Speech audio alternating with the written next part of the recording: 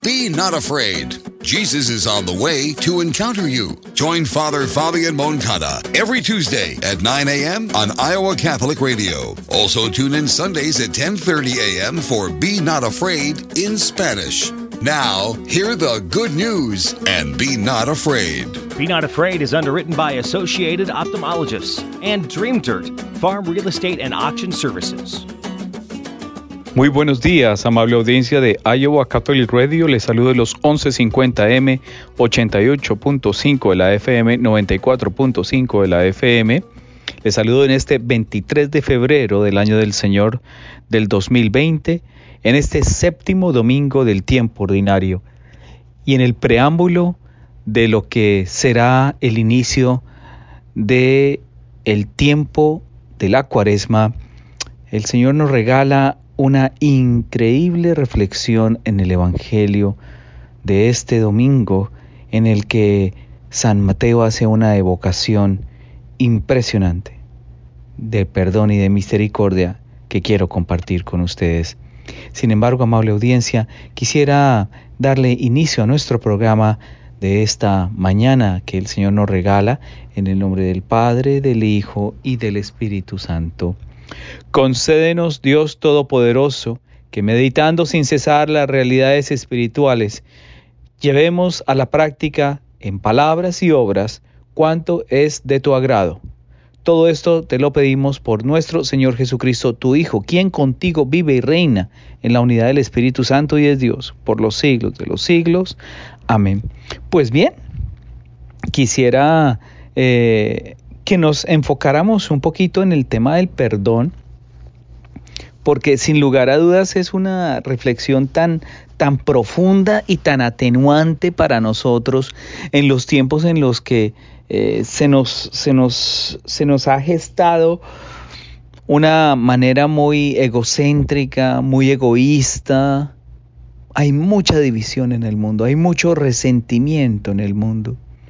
Basta con explorar las temáticas de las redes sociales, el consumo que aparece en la televisión, y hay un excesivo sentimiento de división y rivalidad en el mundo, y por ende afecta nuestras vidas en lo personal, en lo espiritual, en lo social, incluso en lo laboral. Y el tema del perdón es un tema que siempre sale a relucir en medio de los conflictos, en medio de los altercados o diferencias que llegamos a tener con alguien. Y es que sin lugar a dudas, una de las maneras como podemos entender este acontecer del perdón en nuestra vida es, el Señor dice, amar a los enemigos.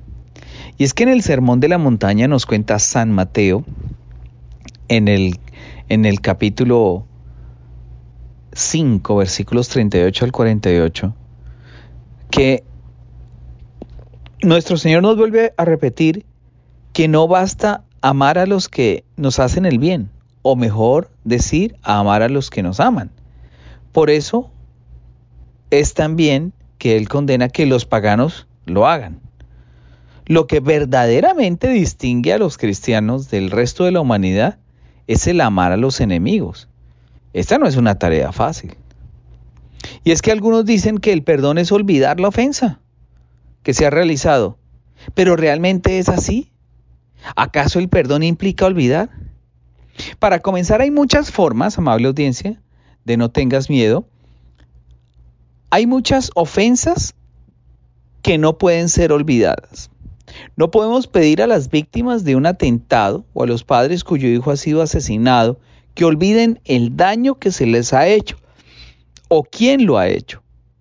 Es normal y, por no decir saludable, que recuerden lo que han experimentado o incluso que reivindiquen el derecho a no olvidar los acontecimientos de los que han sido víctimas.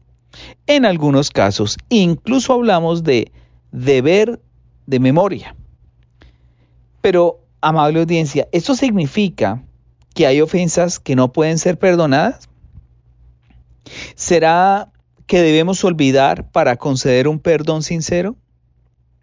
Olvidar, amable audiencia, la ofensa sufrida no depende de nosotros. No podemos decidir borrar lo que queremos cuando queremos.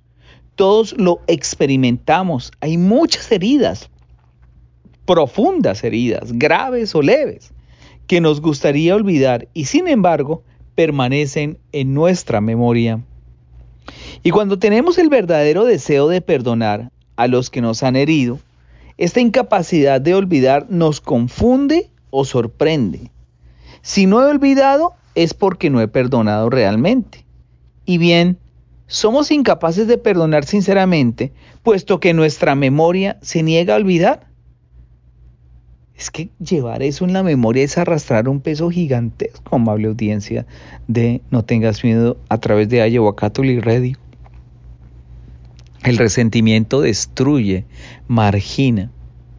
Curiosamente, escuchaba un artículo de un investigador español que decía, uno de los mayores resentimientos que produce en el ser humano es el encerrarse en sí mismo, el negarse a abrirse a los demás y la falta de perdón. Y las consecuencias del encerrarse a sí mismo, la falta de perdón, producen unos niveles altísimos de apetito que promueven la obesidad, el aumento de peso. Y ciertamente existe una relación entonces entre el aumento de peso, el resentimiento y la falta de perdonar, porque es una necesidad de satisfacción personal y una necesidad de tratar de negar, ocultar o resistirme a perdonar consumiendo. Y consumiendo de una manera compulsiva y desordenada. La resurrección no es el olvido de la pasión. Eso no lo hizo nuestro Señor, amable audiencia. Dijo un día el cardenal Francis Lustiger, del mismo modo, el perdón no es el olvido de la ofensa. Muchos creen que el recuerdo de la ofensa sufrida, que regresa a la memoria, es una señal de que no han perdonado. Pero no es posible olvidar un acontecimiento que nos ha perjudicado, que nos ha hecho daño. El recuerdo tiene que ver con la memoria y el perdón con la voluntad profunda, que no son lo mismo. Lo que es cierto para el perdón a los demás, también lo es para el perdón que nos debemos a nosotros mismos. Caramba, esta parte sí es bien importante. ¿Cómo necesitamos perdonarnos a sí mismos para poder continuar nuestro camino? No siempre pensamos que es ante todo a sí mismo a quien hay que perdonar. Con bastante frecuencia reflexionamos sobre el arrepentimiento y el remordimiento. Nos culpamos por no estar a la altura de las circunstancias, por incumplir nuestra palabra, por cometer un error o incluso una falta con graves consecuencias. Si nuestro pasado nos impide vivir en paz, ser plenamente nosotros mismos es el signo que tenemos de perdonarnos a nosotros mismos y a los demás. Regresamos a No Tengas Miedo a través de los 1150M, 88.5 de la FM, 94.5 de la FM en Iowa Catholic Radio. Estamos hablando del perdón, ¿no? Y es que el peso del pasado y ese resentimiento nos impide vivir en paz. Y es que para perdonar hay que recordar, mis hermanos y mis hermanas. El proceso del perdón no consiste en negar la herida, ni en mantenerla enterrada lo más posible. Por el contrario, el camino del perdón es ante todo un camino de verdad y por tanto de descubrimiento. Para perdonar hay que empezar a darse cuenta de que uno ha sido ofendido. Es decir, reconocer la enfermedad, es decir, reconocer el dolor, es decir, reconocer que fui lastimado, que fui herido, hermanos. Pero, ¿por qué traer a la superficie heridas aparentemente olvidadas?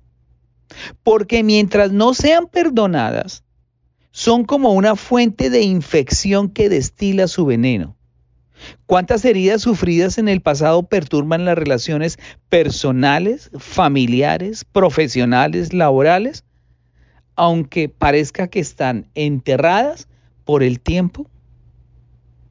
Amable audiencia, el perdón ayuda a la memoria a curarse. al establecerlo en la paz, el recuerdo de la ofensa sufrida se convierte en un camino de vida y bendición. El que fue un camino de muerte y maldición. El perdón es verdaderamente resurrección, el paso de la muerte a la vida. ¿A cuántos nos hace perdonar, amable audiencia? Usted que me está escuchando en este momento, ¿será que hemos perdonado a nuestros padres cuando a veces en su gesto de ayudarnos fueron profundamente estrictos o dejaron de serlo? ¿Será que hemos perdonado a aquellos que comúnmente hablamos nos han hecho la vida de cuadritos o seguimos alimentando esos rencores y esas desavenencias? ¿Será que nosotros hemos perdonado de corazón?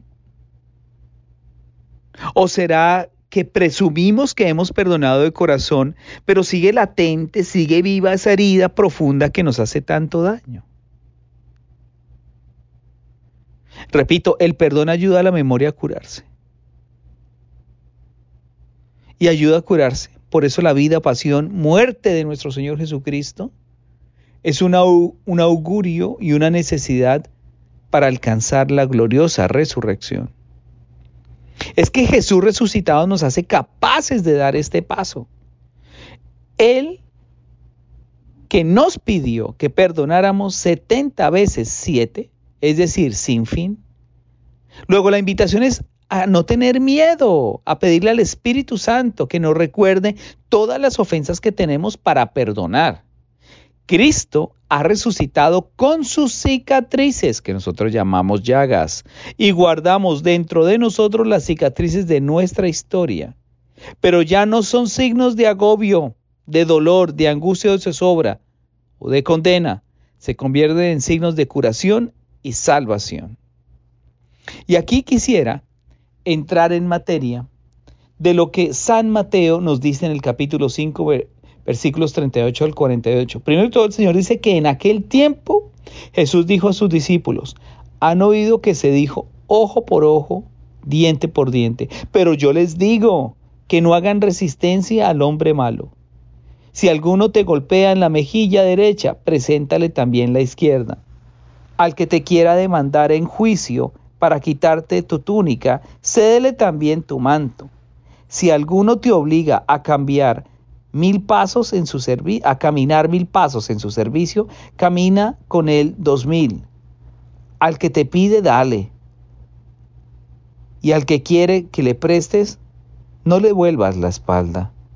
Han oído que se dijo: ama a tu prójimo y odia a tu enemigo. Yo, en cambio, les digo: amen a sus enemigos, hagan el bien a los que los odian y rueguen por los que los persiguen y calumnian, para que sean hijos de su Padre Celestial, que hace salir el sol para los buenos y los malos, y manda su lluvia sobre justos e injustos.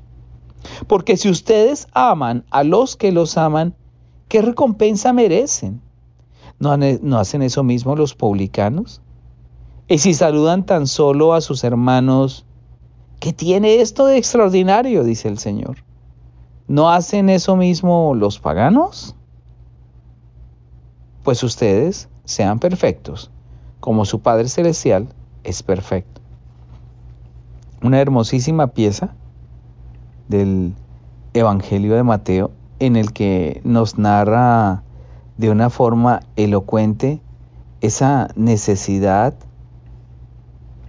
vital de perdonar. Y es que Jesús nos lleva por un camino nuevo y revolucionario. Cuando recorremos la historia del pueblo de Israel en el Antiguo Testamento, nos sorprende ver toda la frecuencia de momentos, de situaciones, de circunstancias de un Dios que está atento a castigar y a reparar los errores de su pueblo rebelde.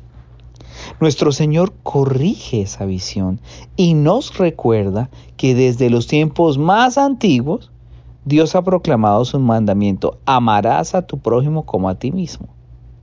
Él mismo se define como el ser lento a la ira y grande en el perdón. Es rico en misericordia y a pesar de que el hombre cae 1 y 1000 veces, nos sigue repitiendo: No alimentarás odio ni rencor en tu corazón contra tu hermano. ¿Qué falta nos hace perdonar? Incluso por salud física, por salud mental, por salud espiritual. Para sentir esa experiencia de libertad. Yo podría afirmar incluso que benditas sean las ofensas, porque a través de esas ofensas se nos recuerda la virtud en la que debemos mejorar, la virtud en la que debemos trabajar. La virtud en la que debemos trabajar sin lugar a dudas es la paciencia, pero también la humildad para reconocer nuestras heridas profundas que necesitan ser sanadas y Él quiere sanarlas en su divina misericordia, amor y presencia. Y eso es lo que nosotros necesitamos para poder madurar en nuestro camino de fe. ¿Cuánta falta nos hacen, mis hermanos y mis hermanas, en Cristo? El reconciliarnos con nuestro hermano, el reconciliarnos con esa persona que pudo haber roto la armonía y la paz de nuestra vida. Por eso, en el primer corte de nuestro programa, mirábamos que perdonar no significa olvidar, sino trabajar en esos sentimientos que alimentan la memoria y con esos recuerdos nada gratos de odio y de rencor. Recuerden que estamos en los 1150M, 88.5 de la FM, 94.5 de la FM, Iowa Catholic Radio. No tengas miedo con el Padre Fabián. Regresamos a Iowa Catholic Radio en su programa No tengas miedo con el Padre Fabián en los 1150M, 88.5 de la FM y 94.5 de la FM. Mis hermanos y mis hermanas de No tengas miedo, la ley eterna del amor llega a su perfección en Cristo, que la encarna en su propia vida. Caramba, es que si alguien nos da ejemplo de perdón, de sufrimiento y de dolor, es Él. Es el Señor, sin lugar a dudas. Mirándolo a Él, se nos hace más fácil ser buenos, pero por supuesto, nosotros somos hijos de la luz y somos hijos de un Dios bueno.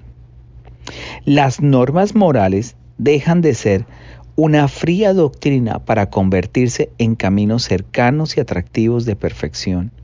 Jesús ha venido a perfeccionar la ley hasta convertirla en un compromiso de amor. Y el amor jamás dice o conoce la palabra basta.